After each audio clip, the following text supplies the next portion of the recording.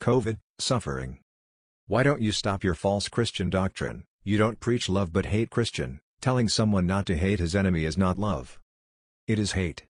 What is your real agenda, Christian? There are two types of suffering. One liberates. The other bondage you. The suffering that sets you free is the one that is released through initiation. I don't know how that suffering got into this body. But it is there. The other suffering is the Christian suffering, is bondage to matter. If you read all the stories you will see that all those who have been awakened no longer have this suffering. I don't know where it went, but it is no longer there. Dead. I would also like to add, if I could real quickly, that and it may be semantics for a lot of people in here, but at least for me, it's extremely important. I think that it's very necessary to be cautious with the kind of words that we use. This cure word is a silly notion that feeds us all into a path along what Carrie was referring to earlier when he was discussing, why are you listening to the white coat and you're looking to him to do something. All that we need to be concerned with here is healing. And no more do we talk about healing. We talk about the cure. Be here for the cure. Well, there isn't going to be a cure. There's healing, and that's all there is. And I think that we need to be very, very careful with how I spent many, many years of my life trying to find something that was killing me. There wasn't anything there. And in that process, there was no healing occurring. And in that process, there was no healing occurring. And in that process, there was no healing occurring. And in that process, there was no healing occurring. And in that process, there was no healing occurring. And in that process, there was no healing occurring. There's no one disease specific to HIV. Christianism is a false doctrine of hate and suffering. That's how powerful our brain is. It can make believe anything, but this is our brain, meaning we are the ones who are delusional. We are the ones who are delusional. That's why all the mystics, prophets, pointed out the fact that it's not true. Living in suffering is not a necessity. Suffering is a necessity at one time in the process to get out of one's head, initiation. Once awake, suffering is no longer there. The problem is the mental state we are in creates problems in the body. To give a concrete example, tensions accumulate in parts of the body without being aware of them. I remember that in me there was a part of the body so tense that when I massaged that area to resolve the tension, the whole lymphatic system that was blocked in that area was unblocked. This means that for months the lymphatic system had not irrigated the part of the body that was after that knot. People are not aware of the mental power that we humans have, which mystics, philosophers, prophets have been pointing to for thousands of years. And what constitute the esoteric science hidden and covered by a false doctrine of suffering of religions. This corresponds to the lesser mysteries and greater mysteries, related to antiquity. A part of the population adheres to the lesser mysteries, which corresponds to religion today. And corresponds to servitude to matter. Voluntary servitude to matter. The greater mysteries are the other part. And the access to spirit. I will not elaborate any further, knowing that spirit does not take part in the world, in human affairs, there is therefore no positivity or negativity in spirit. If you make an effort of concentration, you will see that there is a part of you that is unaffected by life, it is the spirit. It is this that must be reached during initiation. To get used to spirit. It is only a part of you. It's not separate from you, it is a part of functioning. Spirit is cold and Christians don't like it. Hence their hatred for it. Christians hide the esoteric content of religious texts, they know what's inside. But prefer the pleasure they get from suffering. No religion is there for your salvation. Only you are the only one who can awaken yourself. And walk in parallel with spirit implies to be against everything, against the world as the modern world is religious. To be free is to be responsible for no one. This is the opposite of the Christian propaganda machine. The plebs, the lower classes will always ask for suffering. Which is their mode of transfiguration. It is not right or wrong, it's just what it is. Christianism, universalism, communism, will always be their mode of expression, suffering and servitude to matter. I have often said, as long as there is no elite in the West, West can only fall back to that paradigm. The elite seeks and achieves transfiguration, from above, from spirit. The spirit is the Alpha and the Omega, meaning there is no in-between within the spirit. The masses are always trying to destroy the elite, that is their role.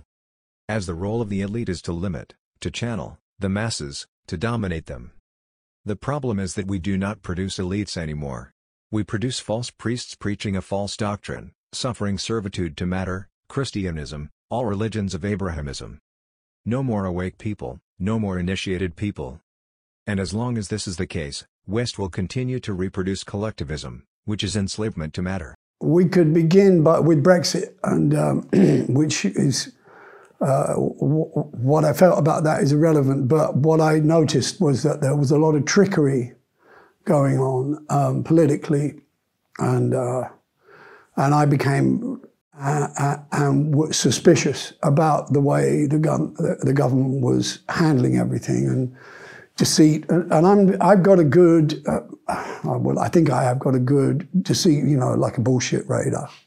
And I just saw there's something wrong, and it's getting wronger all the time. And by the time the virus came along, it was clearly in chaos.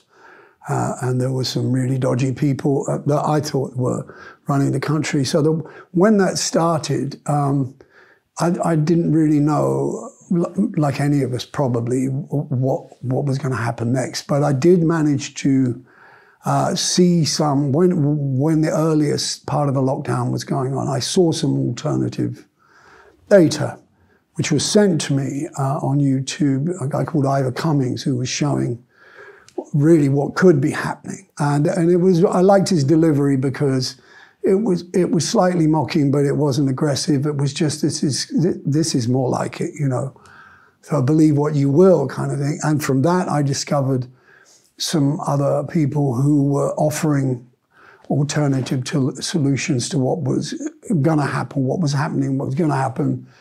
And they were the Barrington group. So I was, because Sunitra Gupta was much more visible then, and the other guys were in America, I suppose, I watched her a lot and I listened, and I thought everything they said made absolute sense. So I went online, I signed the petition and everything, and tried to follow that rhetoric as much as I could. And the more I got into that, I more realized I was distancing myself, and that actually not only from the government, but from the rest of the public too. So whenever I spoke about the possibility of focus protection, which was different to her, because I think when they first talked about herd immunity, and they added on, I think it was Boris's early press conference, then we may lose some loved ones. And I think that's where it all fell through. And I think I think it wasn't more than 24 hours before they did the U-turn,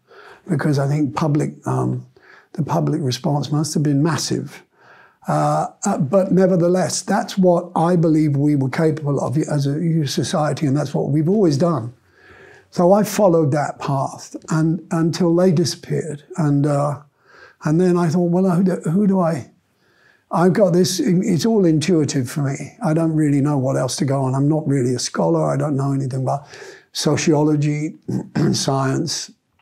I'm a musician. So, but I did realize that I was setting out to do a world tour.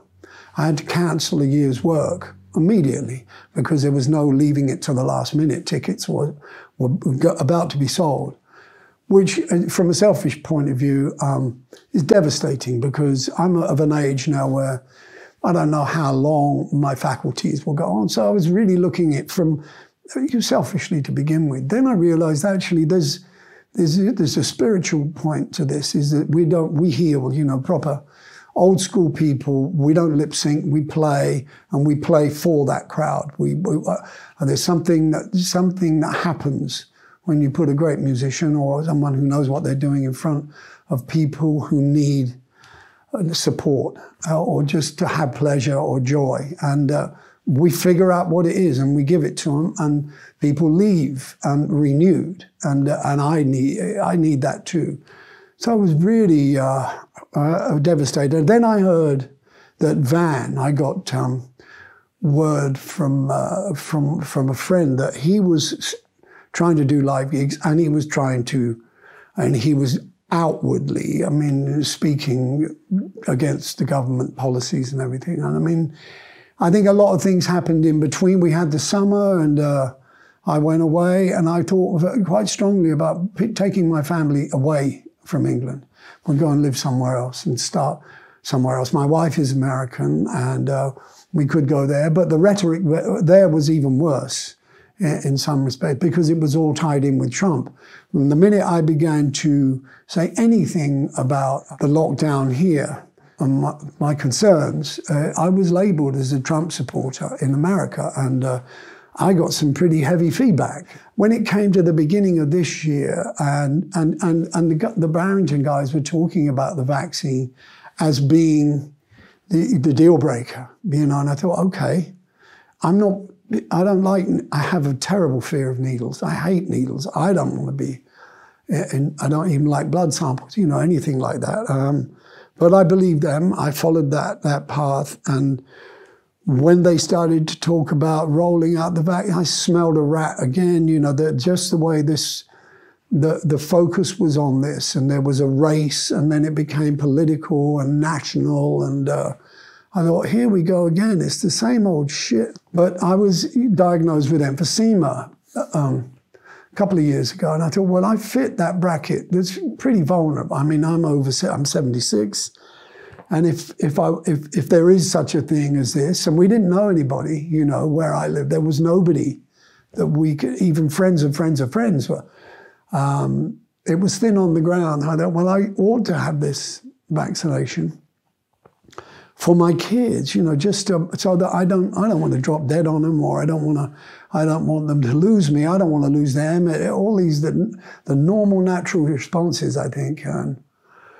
And then, so I went and I got the notification, you can come and get, and I was holding out for AstraZeneca because it came from Oxford. And so, you know, I'm pretty naive about this stuff. And I thought, well, that's, and also I'd heard that it was old school method of inoculation. And I went and had the jab, and I got a little green, like a library card, and I thought, well, that's what I'm going to show the people when I get on the plane. There's a lot of funny stuff about it, and within several hours, I was shaking like a leaf, and I went to bed early, and I couldn't get warm, and I thought, am I running a fever? I was boiling hot and sweating, and then I was cold. And I was out for the count for about a week. And I had been preparing for a project where I was going to be playing acoustic guitar with a couple of musicians, and we were going to film it. That week knocked me out, and I had to start again from scratch. And I was okay, but it didn't come off as well as I would like to. Because I would professionally, it was a huge setback. And it frightened the shit out of me because I didn't know how long it would last. I then started to find out more. And it was about that time that I ran into somebody. So I said, well, here's my number. We swapped numbers. He was on Telegram. So I contacted him, and he told me about a channel where I could find lots of information and a lot of support. And so I logged on to that. There's a chap called Robin Minotti who runs a channel, and it's for anybody that's concerned or is looking for, in my case, looking for support. For me, I'd felt so alone up until that point. I really couldn't talk to my family and my kids. My teenagers it seemed like they'd been brainwashed. And there was a lot of that kind of going on from other protests that were happening earlier. It was the first time I'd seen my kids passionate about anything, and I thought it was great, but I was being ostracized.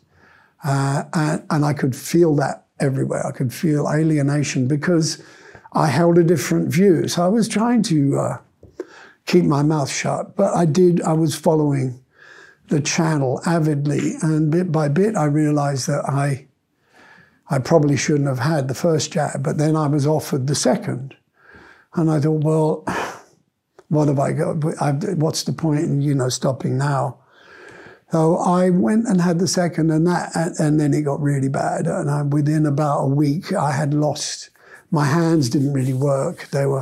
I suffer from a condition already called peripheral neuropathy, which is nerve damage pain, really, which means that, I can get numb or pins and needles. When I had the second jab, that was, and they do say that condition, by the way, is progressive and it's incurable. So I had expected it to be, it's manageable. I expected it to be something that would gradually grow worse as I got older, into my 80s or whatever. But always, you know, I could get some ice pack or whatever, it would be fine. This ramped up from, on a scale of 10, say, from 3 to 8 or 9. Agony and chronic pain. It's not, you know, when you know that nothing will work, there's no medication you can take that will help, is very, very frightening. And the worst thing is you don't know when it's going to wear off or when it's going to go away. So that was, you know, that was what frightened me the most, medically, health-wise. And it still does, because you know, I have gigs to do, I have recording work to do, but I can't, I mean, to touch the guitar, to play the guitar is not fun, and it's something I do, you know, then when I put it down, it's there until I go to bed, and I take sleeping pills because I can't sleep because of the pain, and it's not a good way to live. But, and it's not all due to the vaccine, but the vaccine took my immune system and just shook it around again. And that's still going on, so. And then I read, you know, a lot of the evidence that I had been reading about with people that were having adverse reaction. That was on the list, was, you know, damage to the immune system. Do you feel like you were made aware of those risks beforehand?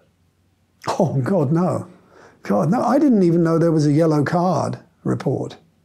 I didn't know there was any such thing. My doctor said, oh, you should, my GP here in London said, because I had to get it done on NHS with an NHS doctor that I've known too from in the country for a long time. He didn't say anything. They gave me a leaflet for the first jab, which I didn't really look at, but they didn't say anything about adverse reactions. They do say you might feel a bit sore, or, you know, like you'd say but they did say also they're safe. You know, it's effective and safe. And I called the NHS doctor after the second jab, and I said, I've been told there's a yellow card system where I can complain about after effects. He said, yes, they still go, because I told them about. And he said, well, I'll fill in the report and send it. I never saw a yellow card. I mean, apparently stays with the doctor, but I didn't, you know, that stuff was not made known. I lost the use of my hands for about 3 weeks. So I thought I was in real trouble. And that's about that point, I was invited by Robin Minotti to talk about it, because and it was easy to say yes, because I realized that I'm definitely, by then I realized I wasn't the only one that was suffering adverse reactions. And you know, I can't touch anything cold or hot. I have to use these, otherwise my hands will begin to burn and they'll stay burnt all day. Whether or not I have gigs to do in the autumn, I know maybe vitamin D will help. There's not much else that does do anything other than being really careful. And that, you know, that's my experience from having had the second jab. And I went to my doctor pretty quickly and said, you know, I can't have any more vaccinations. This is not possible for me, because I don't know what will happen. I don't know what will happen next. And from what I read, and from what I'd been told, there would be a booster in the autumn.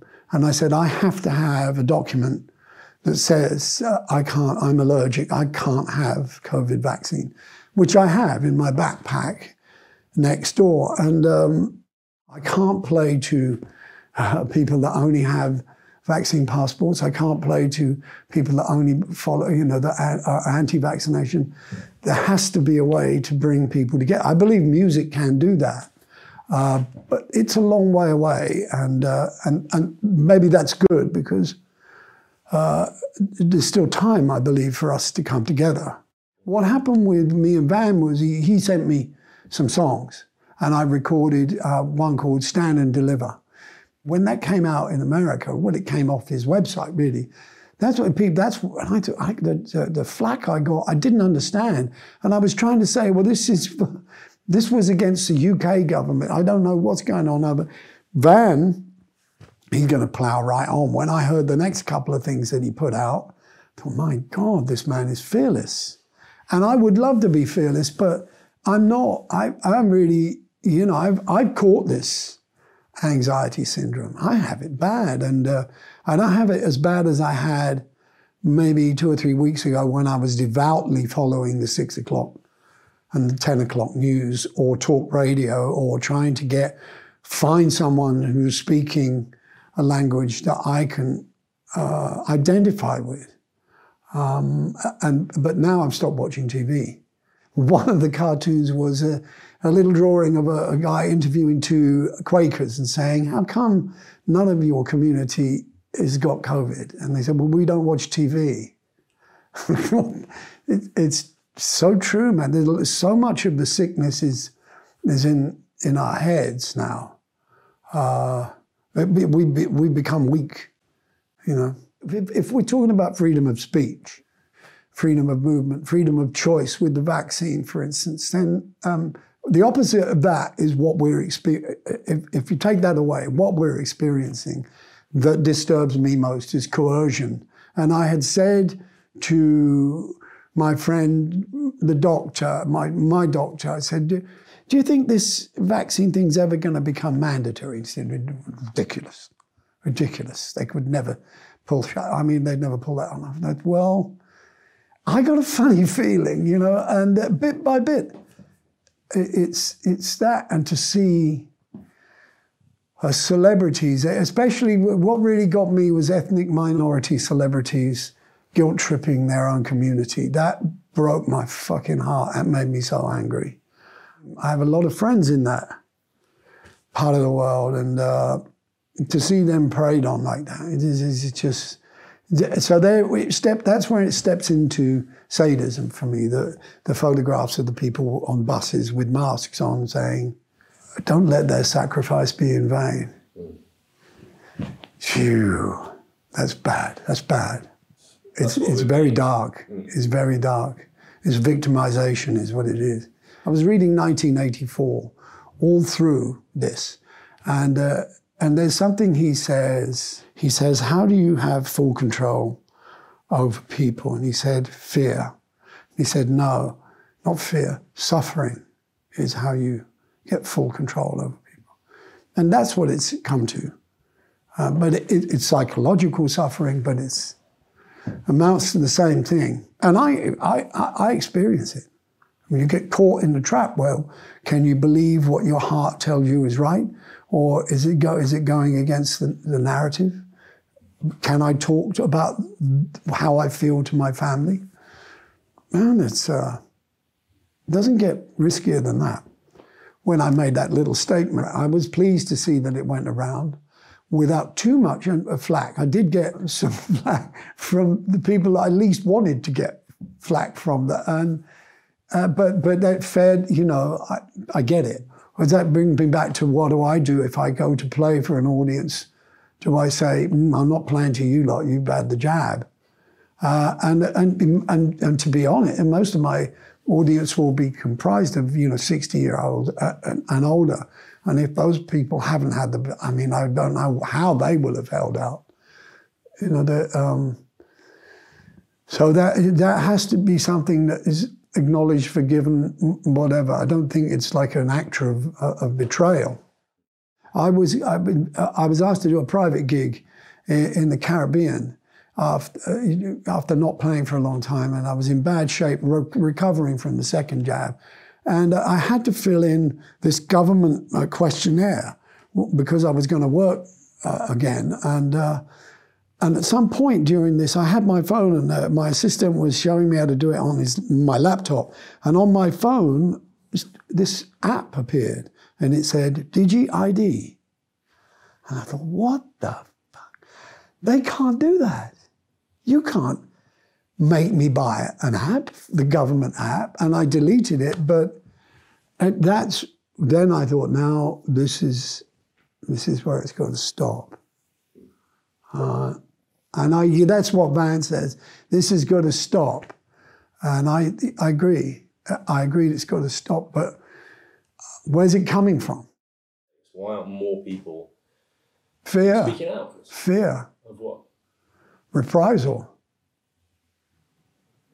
You know, I've been around a long time, and the people that I would probably come to see me play will come to see me play.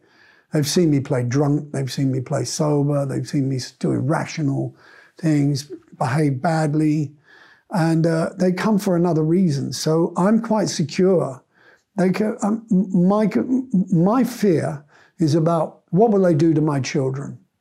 My fear about vaccination is what will it do to my children. Part of the reason, maybe the biggest part of the reason why I'm talking here today with you, and that is, you know, they may go ahead. There's no way I can stop them once they've turned 18. That's their choice. I think they see it as a short-term problem that they want to go to the Med or they want to go to another country. There's something to do. You just got to do that to get clearance. I don't think they, you know, to talk to my daughters about they may not be able to have kids, they don't probably care. You know, at that point in time in your life, it's not an issue. Oh, yeah, that's one of the risks I take by doing this is that, you know, they're gonna look at me like, why don't you just keep your mouth shut, Dad? I tell you, the best bit about it for me is that I might be becoming a nuisance for those guys. I'd love to be an annoyance to some of them that sit around that table. That would give me tremendous satisfaction. But my greatest fear is what will happen to my kids. I don't want to lose their trust and love, you know. The trick they got together with the propaganda was making it so that you're responsible for other people's lives. So I can be labelled a murderer, and people would really believe that. That's powerful. It's very clever. I don't know what it will take. I agree that there would be. I've tried to reach out to fellow musicians. Sometimes they don't. I just don't hear from them anymore. My phone doesn't ring very often. I don't get that many texts and emails anymore. It's quite noticeable, you know. So you noticed that since you started speaking out? Yeah. Association.